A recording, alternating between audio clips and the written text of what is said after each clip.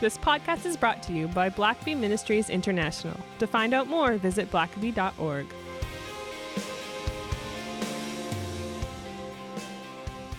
Welcome to the Richard Blackaby Leadership Podcast. My name is Sam and I'm your host.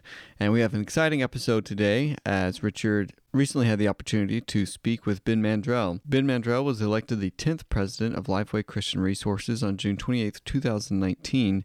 As president and CEO, Mandrell provides vision and strategic leadership to the nonprofit organization headquartered in Nashville, Tennessee. Prior to joining Lifeway, he pastored churches in Colorado and Tennessee.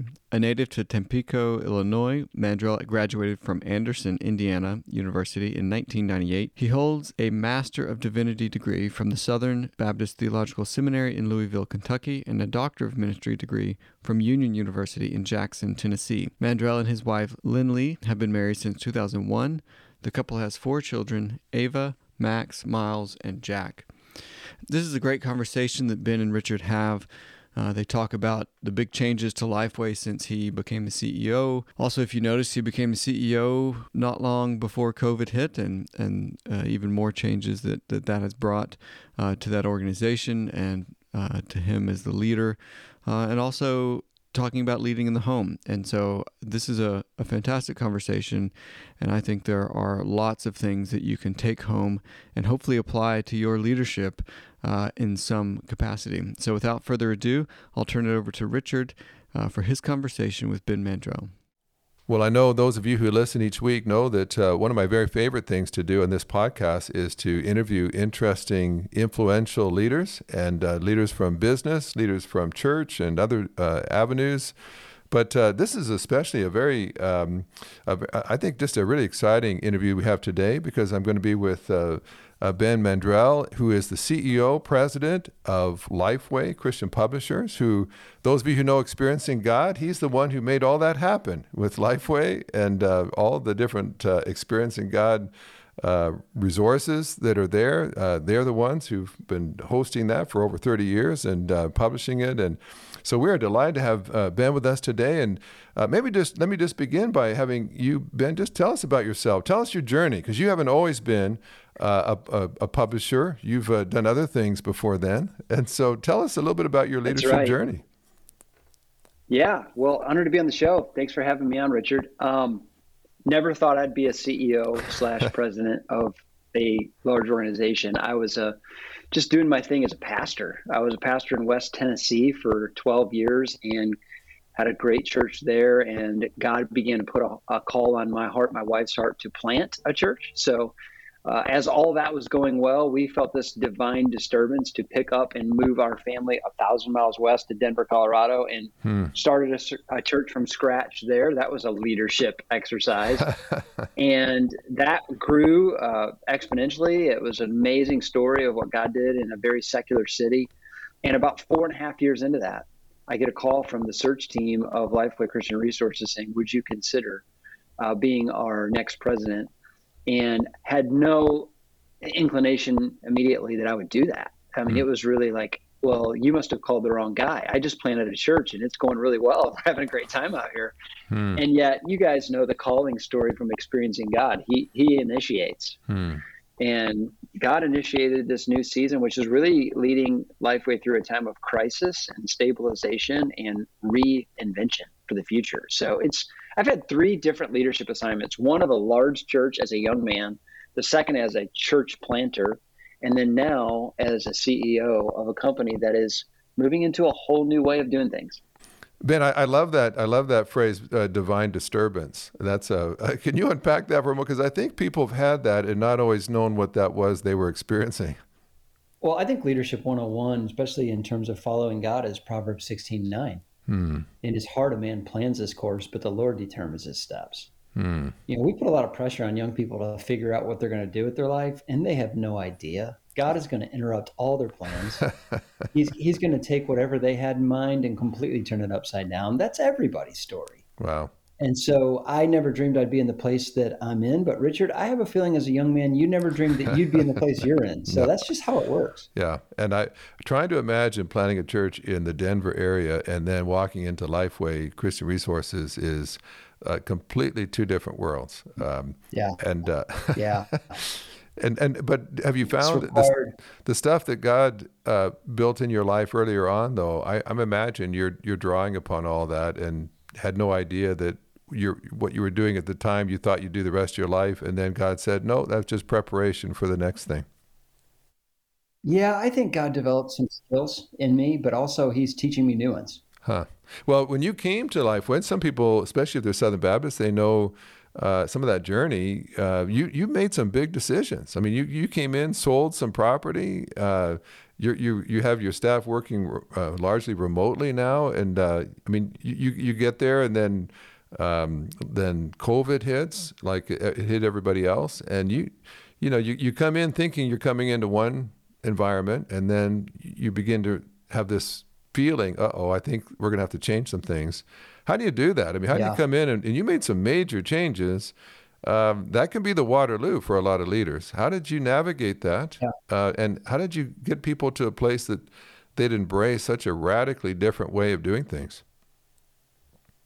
Well, when I walked in the doors at Lifeway, the organization was in a state of crisis already. People knew things had to change. I mean, the stores had closed, the business had moved to an online digital experience. And there was a lot of fear that if things didn't change and begin to change rapidly, that Lifeway may completely become irrelevant. And so when COVID hit specifically, we knew that we could not wait to make incremental and gradual changes. We had to make some bold moves. So yeah, we sold some property we could no longer afford to maintain. We sold our massive headquarter building in downtown Nashville and went fully remote. We shut down some things we had done for years because they were not proving anymore to be profitable. But I would say coming out of COVID, because we made those changes, we are faster, more nimble, and moving into the future, I think, with great speed and velocity compared to where we were. So that's good news. Wow. But in a nutshell, it looked like fire sale from the outside, but from the inside, it felt like focus. Huh. Well, Ben, I've got to tell you, I've worked with a lot of different Lifeway employees in various projects that I've been a part of. And to a person, they speak very highly of you. And it just cleared. I don't think I've heard a negative word about you. Everybody that I relate to that works for you certainly loves working with you. And some of the things I've heard is just you're a relational person. They love the fact that if they get in an elevator with you, they feel like you really care about them. You know them and notice them. And is that a leadership philosophy you have, or how is that? How do you do that? Because you're a busy guy with a lot of people, a lot of employees. How can you still be relational when you've got millions of dollars of product you got to be overseeing and everything else? That's a great question. I think my leadership philosophy comes down to about three things. Here's my secret sauce. I mean, everybody has theirs. Yeah. Number one, I had a deacon in my first church say this to me, that people want to work with you and not for you. That's always stuck with me, Richard, that it really is true. I like working under somebody who includes me, respects me, honors what I have to offer. I want to go to bat for that person. I do not respond well when I'm in a command and control environment. And so the first thing I try to do when I lead is just create a soft, safe, and relational environment where people feel like they're appreciated. And that takes a ton of hard work and intentionality. Yeah. The second thing I would say, someone told me this a long time ago, that success is when the people who know you best respect you most. And in a world, a position in which I live in, people are always saying things about me and always having perceptions about me. But, at the end of the day, if my direct reports, my family, my team know my heart, I can live with that. And I don't have to spend the rest of my life chasing down my critics. Yeah. Because that can become very, very exhausting. And usually pretty unproductive. That's right. Yeah. And then the last thing I would say is in church planting, I learned this: invite people into your life and not to a location. I think in the church world, we think if I can just get my unchurched neighbor to church so they can hear the preacher, then I've really scored in evangelism. I don't think that's how it works at all. I think when you get them into your house, you have a meal with them, you show them that you actually care about them, take an interest in them, that's when influence really starts. And so I try to lead that way. Jesus spent a lot of time in people's homes. He ate a lot of meals with people. He hung out with them in their turf. And I think in order to have influence, you really have to get on their turf and show that you care. That's awesome. You've gone remote in large part. I mean, I remember back in the day, the Lifeway buildings of 20 years ago were massive. I mean, you needed rollerblades to like make your way through all the different buildings and right. production centers, and now it's remote. And like I know especially through COVID, a lot of people have looked at that. I have some CEO friends who sold massive buildings and it's all remote now. Others that just, for various reasons couldn't do that. But what's the secret to that? I mean, because that can also be a massive fail if it's not done right. Absolutely. And so how do you do it? What are you trying to do to make sure that model works for you in the long term? Here's what we're doing to make it possible. And I would say this, everybody's experimenting with this. We don't know if this works long term. I think it's going to work, but here's what we're doing. 2 times a year, we bring in the entire organization. We fly everybody in. We have like a massive worship and vision casting conference where we sing, we hear testimony of how our products are changing lives. We give updates on things that are about to come out, be released. It's a pep rally. Yeah. On top of that, individual departments normally add a day to that, and they have their own departmental meetings where they really get a lot of planning and ideation and collaboration done. And then they go home. Everybody goes home. And we feed off that for a good 2 to 3 weeks, so just the momentum of that event. And then between those two events, which is like about every 6 months, we have a series of checkpoints of here are some other kinds of meetings that we need to schedule in order to make this collaborative. We are right now designing a teaming space in Nashville, 50,000 square foot of nothing but really cool conference rooms and good coffee.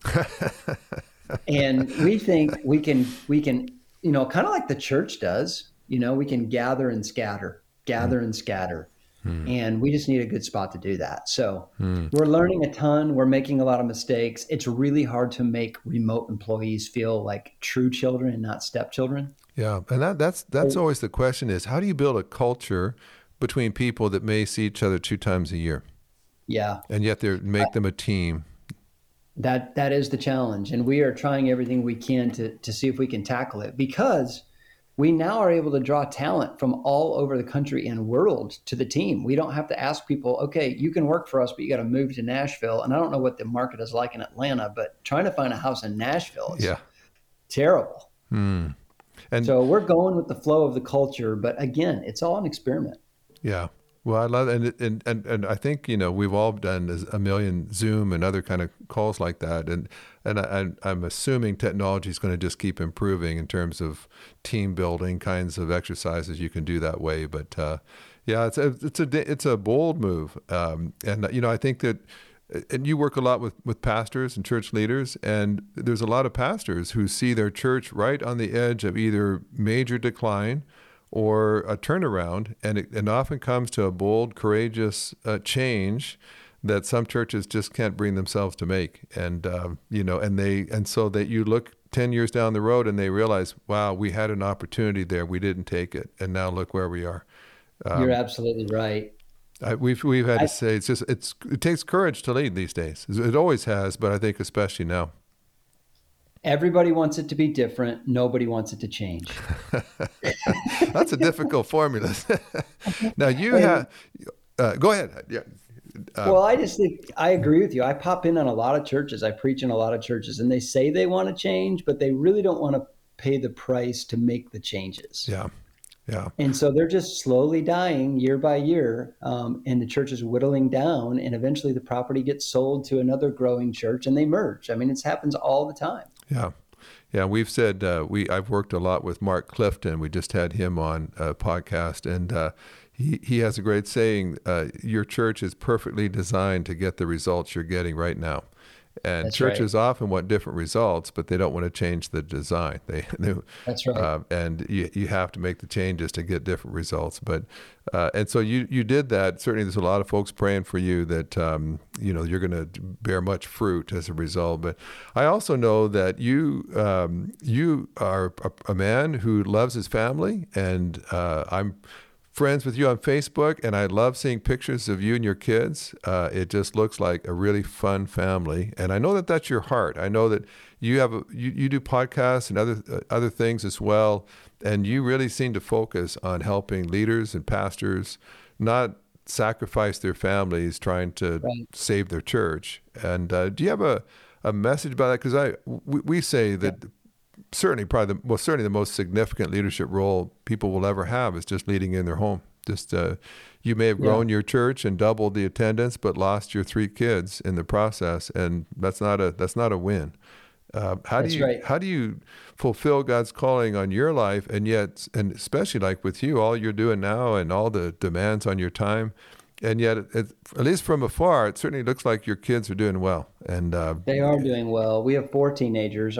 Our oldest is about to go off to college this fall, so that'll change the dynamics for sure. But we went through a crisis over the last 2 years, Richard. We started a podcast called The Glass House, which is about how do you lead a family well while the whole world is watching you do it.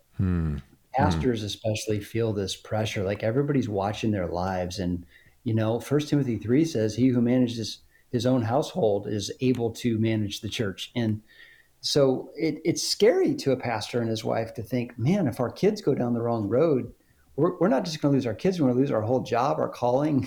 We're out in the street. Yeah. And I think what happens in ministry is, because we're afraid that our issues might blow up or blow up our ministry, we just don't talk about them. Yeah.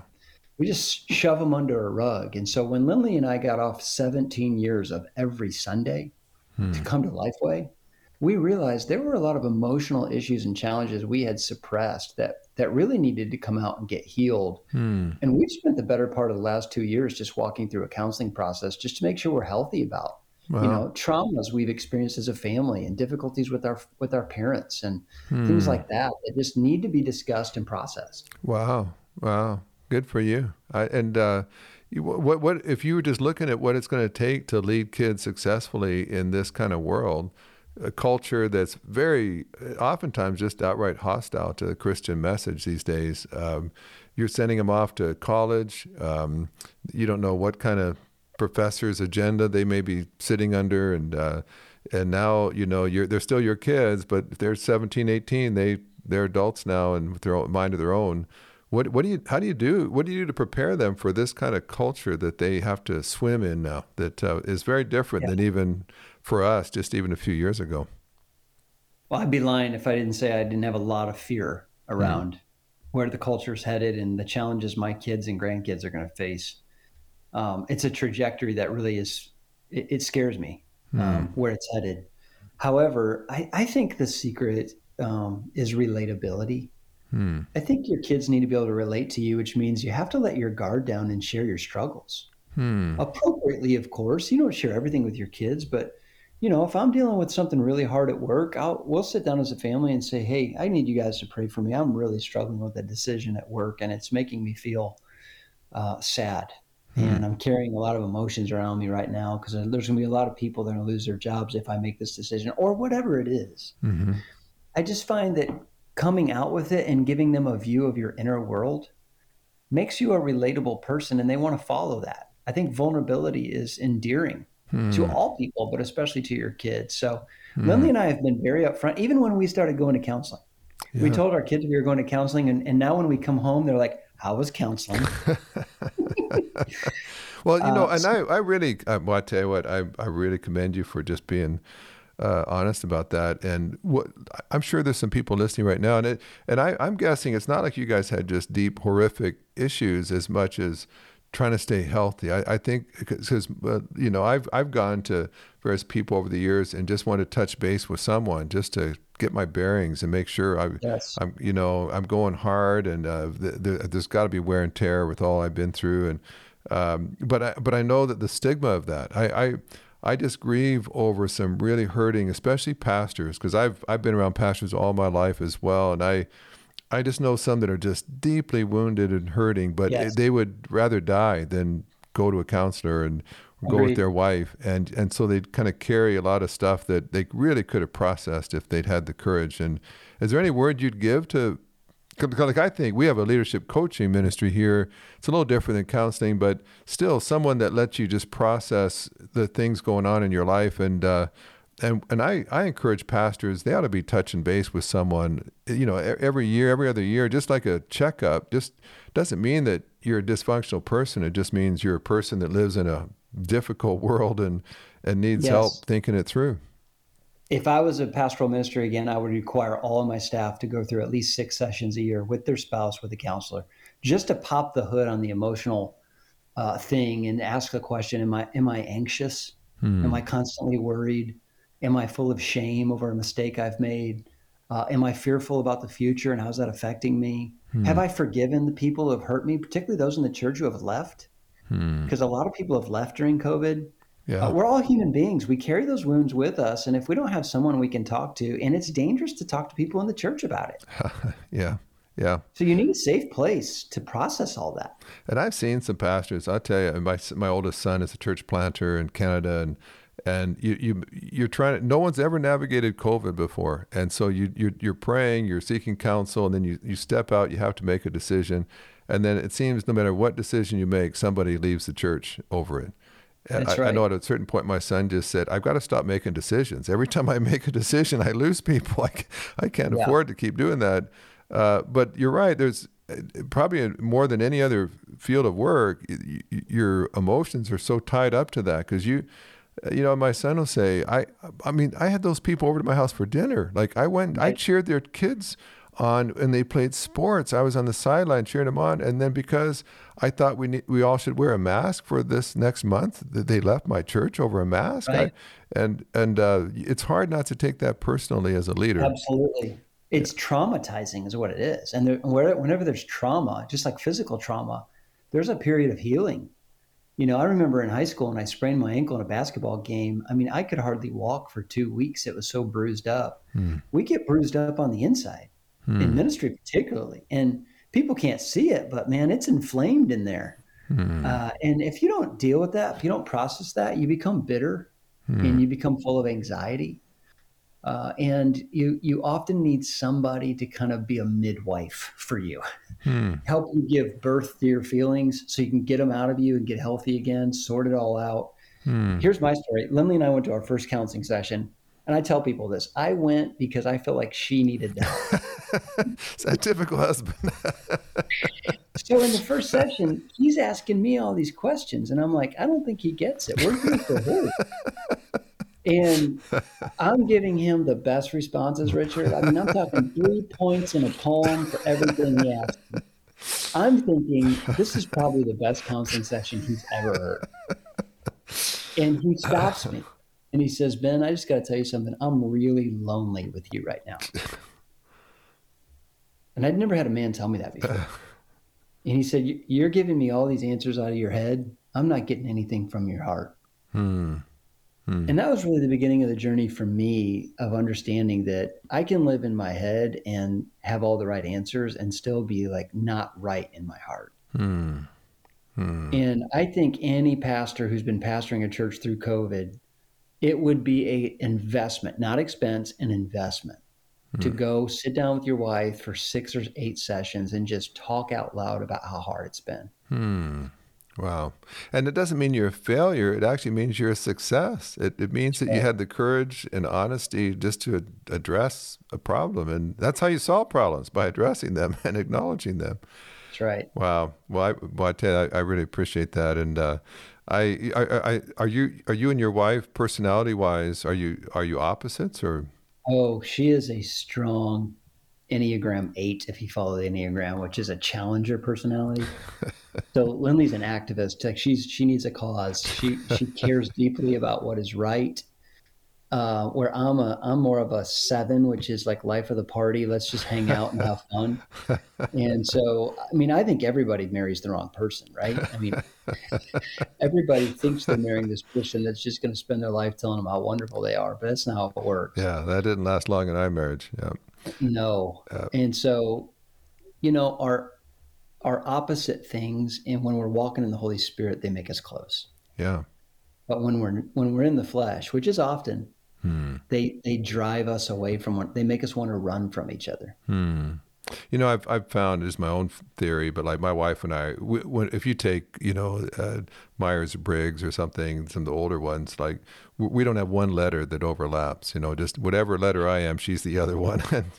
And so of course that can be the recipe for all kinds of conflict, but I also find that it can also drive you into really some really good places you would never have been driven otherwise. And there are times where it's like if you don't kill each other, you're going to end up coming up with a really awesome synergy that it's worth the effort to get there. And then all of a sudden you've got all this new insight and growth and beauty that's been added to your character because you took the time just to process with your spouse. And that's certainly been my story. My wife sometimes in moments has said, you should have married someone more like yourself or your mother or someone that kind of leans more toward you. And I said, no, I really think I needed someone that would just keep me grounded. My wife's Canadian and they don't put anybody on pedestals. It's, she's got my feet firmly nailed to the ground.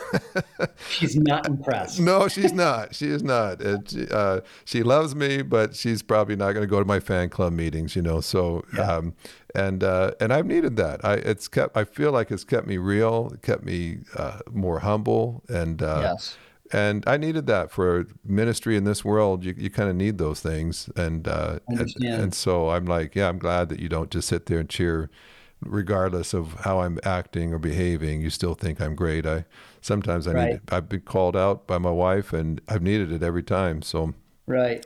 Well, any last words of advice? This is, people who entered the leadership field 20 years ago might have felt really well equipped and well read and prepared, and now stuff is hitting. There's a different cultural feel to things now than even 5 years ago.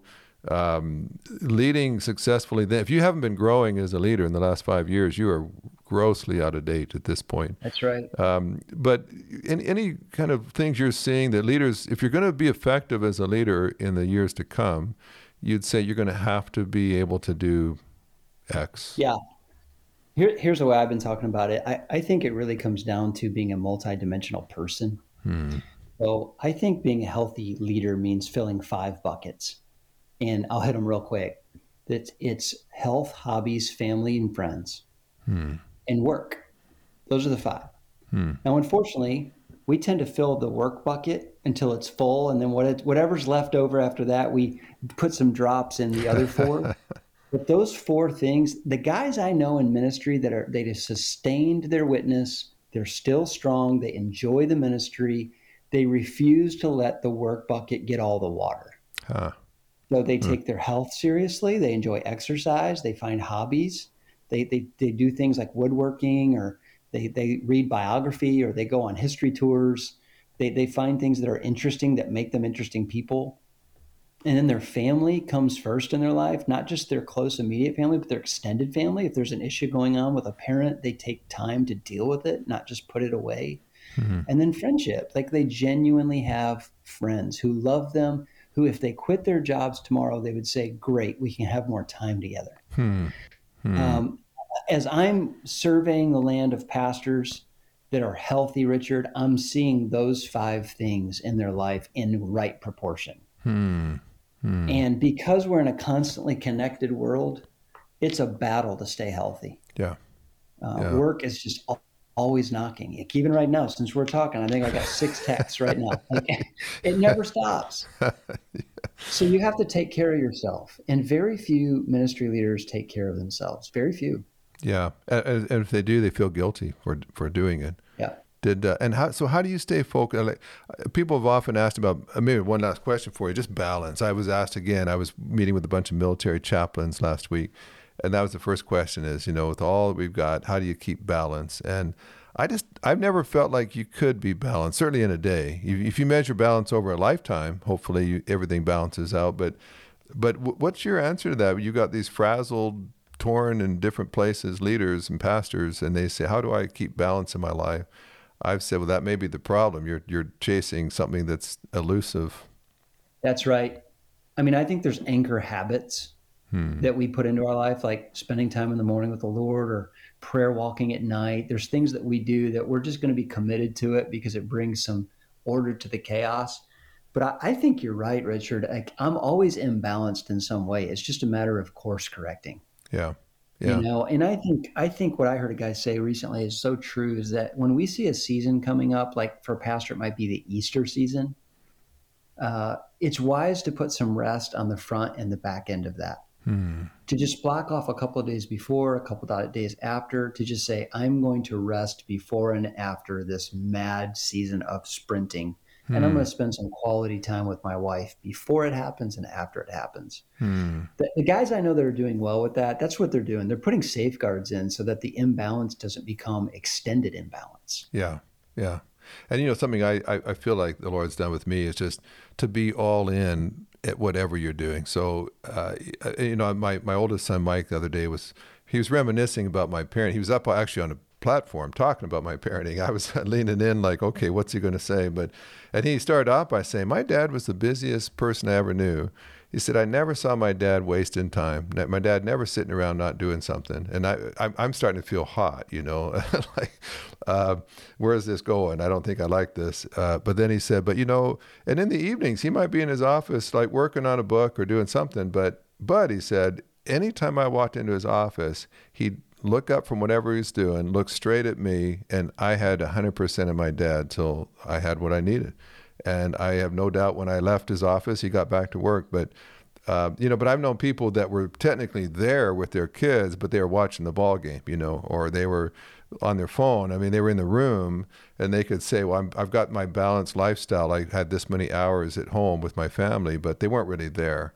And I don't know if that's always an excuse, but to at least say if you look at a time chart, you might not have had equal time everywhere, but when you were with your kids, were you really with them? I mean, were you 100% there with your phone put away? And if not, you know, just putting in hours, checking boxes isn't necessarily the same thing. Well, home is a culture, and culture is created by the positive behaviors we celebrate and the negative behaviors we tolerate.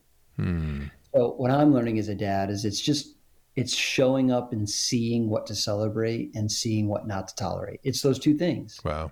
And in order to do that, you got to pay attention. You got to be around enough to see it when it happens, to say, hey, what you just did there with your brother was fantastic. I'd love to see you do that more. Or to step in and say, guys, we're not doing that. That's not who we are as a family. That's not how we're going to roll. That's not an option. Wow. And we mess it up every day, Richard. You and I both know nobody gets it all right. We're not batting 1,000. Yeah. I feel like a Major League Baseball player. If I'm batting 287, I'm doing pretty good. Yeah, with that many kids. Well, Ben, I knew that our time would just race by, and I really appreciate you taking time just to get on our podcast today. But so much wisdom and humility and insight. I really appreciate that. We'll leave some links to Ben and things that he's done and the podcast that he does. All of that, all the resources, we could just steer your way. Whatever Ben does is just so thoughtful and helpful, and I hope that you'll take advantage of that as well. And looking forward to being with you in a few weeks at the convention as well. And really appreciate all you're doing to promote experiencing God. And love to see it change. Got it right here on my desk. I'm midway through it. Haven't gone through it in 15 years. Every time I go out and speak right now, Richard, I'm taking about 50 to 100 copies and just handing them out. I mean, I had a guy come up to me the other day and say, man, I got nothing to give a new believer at my church. What should I give him? I said, experiencing God. Wow. It's still the best resource for somebody who just needs some guidance on how to walk with God. So, man, thanks for allowing us to hit the refresh button on it. I love the new look and the new vibe. I think it's great. Your folks did an awesome job. It was great working with them. But Ben, thank you. Keep leading well, and keep praying for Ben. He's got a huge assignment and the potential, so much so to impact the whole world for Christ. And so praying for you, proud of just what God's doing through your life, and love just seeing the way you invest in your family and your marriage. It's an inspiration to all the rest of us. Well, thanks, Richard, and I look forward to being back with you. Thanks. Thanks for listening to the podcast. If this is something you enjoyed, it really makes a difference if you leave a review and a 5-star rating on Apple Podcasts or wherever you listen. Don't forget to subscribe and share with your friends. We always love hearing from our listeners, so email us at podcast@blackaby.org.